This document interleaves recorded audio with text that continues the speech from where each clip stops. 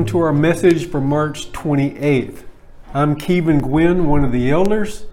For the next few months, elders are going to help fill the pulpit. I really want to thank Mark Bassett from our Redeemer Church here for giving a message for us the last 2 weeks. Very well done. Pastor Gary and Don, I want you to know that we're thinking about you, we're praying, and we love you very much. After praying, I'm going to read today's passage, which is Philippians 4, verses 4 through 7. Let me pray. Oh God, you are a mystery, one God, but three persons. God the Father, God the Son, God the Holy Spirit. You are a stronghold in times of trouble, and we have many troubles. The coronavirus and Gary Knox brain cancer, to name just two. We know you are with us every step of the way, but it can still be hard. The next 6 weeks, Gary Knox will have treatments 5 days a week. This is hard. Gary and Don need strength, stamina, courage, and peace. Gary needs both physical and emotional rest. I pray that there would be minimal side effects from the radiation and chemo. We pray for continued wisdom for the doctors. You are a big God. You can perform a miracle and take the cancer away from Gary if that is your will. But I also pray that we be conformed to and accept your will, whatever that may be. We thank you for the blessing of reopening Grace Point. We pray that COVID numbers would continue to decline so that we can meet and have more opportunities. We thank you for the letter that Apostle Paul wrote to the church at Philippi. This letter is as applicable today as when it was first written. I pray that my words would be true and honest to Paul's message. Amen. The passage again is Philippians 4, 4 through 7, and let me read this passage. Rejoice in the Lord always. I will say it again, rejoice. Let your gentleness be evident to all. The Lord is near. Do not be anxious about anything, but in everything by prayer and petition, with thanksgiving, present your requests to God. And the peace of God, which transcends all understanding, will guard your hearts and minds in Christ Jesus. Before his illness, Gary was preaching through Philippians. His messages covered chapter 1, verse 1 through chapter 3, verse 16. It's been a few weeks, so let's review the first 3 chapters of Philippians. Chapter 1, verse 27, conduct ourselves in a manner worthy of the gospel of Christ, and then we are to stand firm. Chapter 2 is a call to humility. It's a call to unity in the church. Chapter 3 is a warning. Beware, there are false teachers. And that's still the case. In chapter 3, verses 12 and 14, we are told to press on toward the goal. And then in chapter 4, verse 1, it starts with therefore. So based on what Paul was telling us in chapters 1, 2, and 3, therefore stand firm in the Lord. The 3 imperatives for Philippians are stand firm, press on, and rejoice. Philippians chapter 4 was not written to offer suggestions. The passage doesn't just provide good reminders and encouragement. The Apostle Paul gives us a series of exhortations. He is strongly urging us to do something here. Let me also say there is much more to say about these 4 verses than time will allow. For what I'm about to say, many thanks to Paul Mayhew and Becky for your suggestions, and also want to thank Maddie Moore for the challenge booklets. This morning and in this passage, I'm going to focus on 5 words especially: rejoice, gentleness, anxious, thanksgiving, and peace. Verse 4, rejoice in the Lord always. I will say it again, rejoice. Rejoice is great joy. Well, that's a duh. But also the word delight. Delight in the Lord. I like that. Rejoice is repeated, and anything that is repeated we need to pay attention to. But when I think about the word rejoice, I think of the story of the prodigal son. The son has taken his inheritance and he's been away for some time. He squandered everything and he is coming home with his tail between his legs, so to speak. The father sees him in the distance, and this is what I envision: the father jumping up and saying, "My son, my son!" And he runs to him. There's an embrace. He kisses him on the cheek. This is rejoicing. In Luke chapter 10, Jesus sends out the 72. And when they come back, they say, "Even demons submit to us in your name." In verse 20, Jesus replies, "Don't rejoice that the demons submit to you. Rejoice that your names are written in heaven." So Jesus has given us some context about what to be rejoicing in.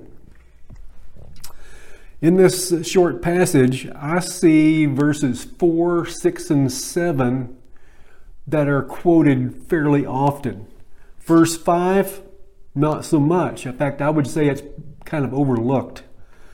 Verse 5, let your gentleness be evident, the Lord is near.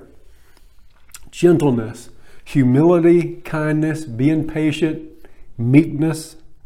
This is like a mother caring for her infant. She's gentle, she's sweet, she's kind, she's easy.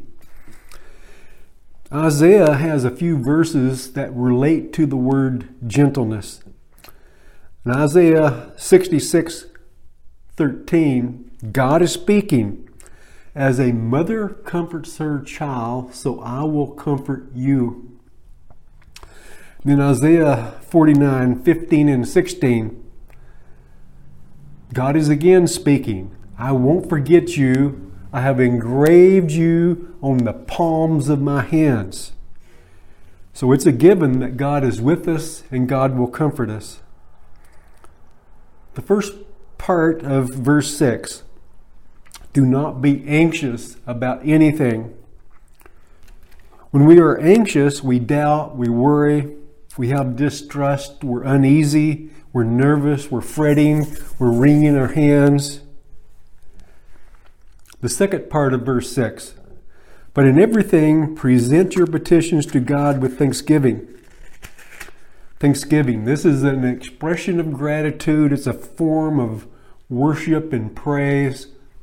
So think about songs and hymns, a prayer before a meal, praise over an answered prayer. Tim Keller says, true Christian gratitude rejoices not in how oneself is changed, but rejoices in the one who has changed you.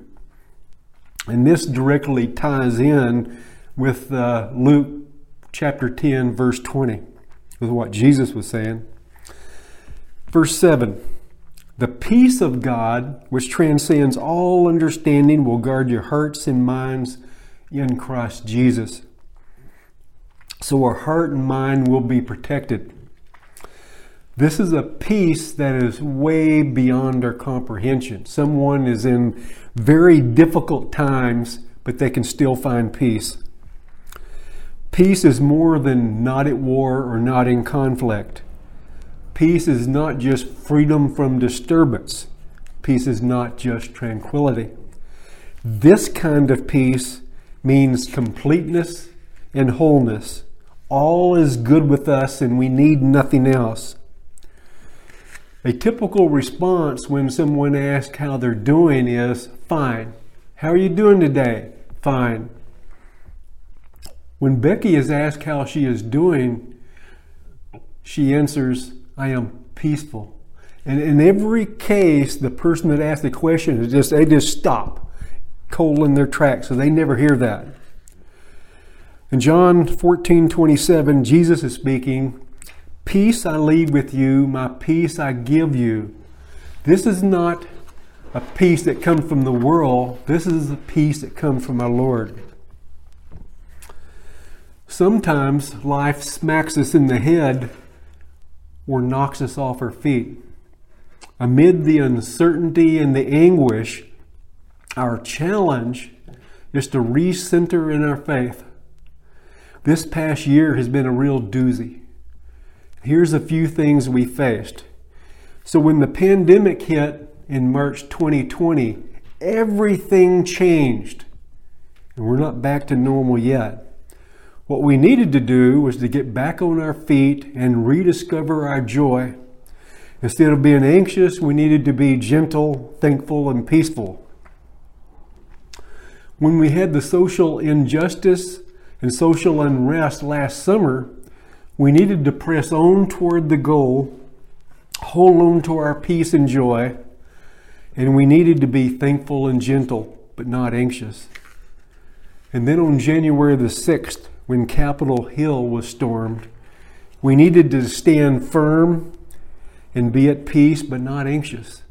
And we needed to be gentle and thankful, and we needed to rejoice. Gary and Don, I pray that you can rejoice, that you can stay gentle and give thanks, and that you can be at peace and anxious about nothing. Chuck Swindoll has a 6-word summary for this passage. Worry about nothing, pray about everything. Pastors like using a series of words that start with the same letter. We can boil this down to 3 R words: rejoice, relax, and rest. Thanks to Becky, here is a line from a Christian novel that is relevant. So in the book, 2 women are talking about the 4th chapter of Philippians, which I find ironic because that's our passage for the day. One woman says she wants to hold on to the words, and she says there's a difference between memorizing something and really holding it in my heart. The other woman says, so you want to own the truth and not just rent the words. Own the truth, not just rent the words.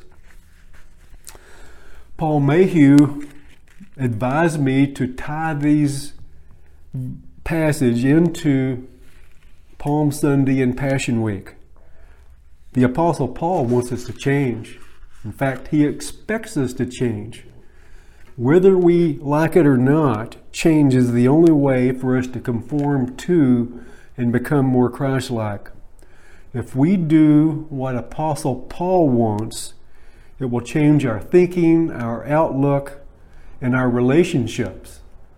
And I'm talking about the vertical relationship with us and God and the horizontal relationships with everyone else. So this is what the challenge I'm going to present is all about. It's really my challenge that I'm taking on for Passion Week, but I'll share it with you. This is an exercise to prepare our hearts and minds for Passion Week. It's also a way to engage in Philippians chapter 4 and do more than just read words. So this is something that we can do as a family. You can do it with a partner or by yourself. Take heart in knowing that others in the church will be doing this also. And when we do this each day, we need to make sure it's a whole purpose and focus. So this is the challenge for the day. There's going to be a passage to read, and then each day let's go to Philippians chapter 4 and try to live those words. On Monday and Tuesday, we're going to read Matthew 21 about the triumphal entry into Jerusalem. And what a wonderful experience that must have been for the followers of Jesus. There was singing, and I am sure there was dancing. Monday and Tuesday, let's rejoice, be gentle, not anxious, thankful, and peaceful. Wednesday and Thursday, let's read Matthew 26 and Luke 22 about Jesus praying in the garden. And I would also recommend as a bonus to read John 17 verses 20 through 26, where Jesus is praying for all believers. And it's also how he's praying for us. Danger is just ahead. It was going to be hard, very hard. Jesus was going to experience separation from God the Father. This was like being in hell. It was so intense, Jesus sweated blood while he prayed. The followers of Jesus, they were pretty much clueless. So Wednesday and Thursday, let's take on those words from Philippians. Rejoice, be gentle, not anxious, be thankful, be peaceful. Then on Friday and Saturday, let's read in Luke 23 about the crucifixion. And let's think now how the followers of Jesus must have felt. Friday and Saturday was just awful for them. What did they do to our Lord? The apostles, they were cowering and hiding in fear that they were going to be dragged out and crucified too. So Friday and Saturday, let's become the words joyful, gentle, not anxious, thankful, peaceful. And then next Sunday morning, before our Easter service, read Luke 24 about the resurrection. And again, let's think about the followers of Jesus. How did they feel during this time frame? 2 days before, Jesus was dead and they were in anguish. Now it's Sunday morning. The tomb is empty. Jesus is alive. When they encountered the risen Lord, there was joy to exceed anything they had experienced before, ever. And then Sunday after the service, let's walk and breathe those words. Rejoice, be gentle, not anxious, be thankful, be peaceful. Amen.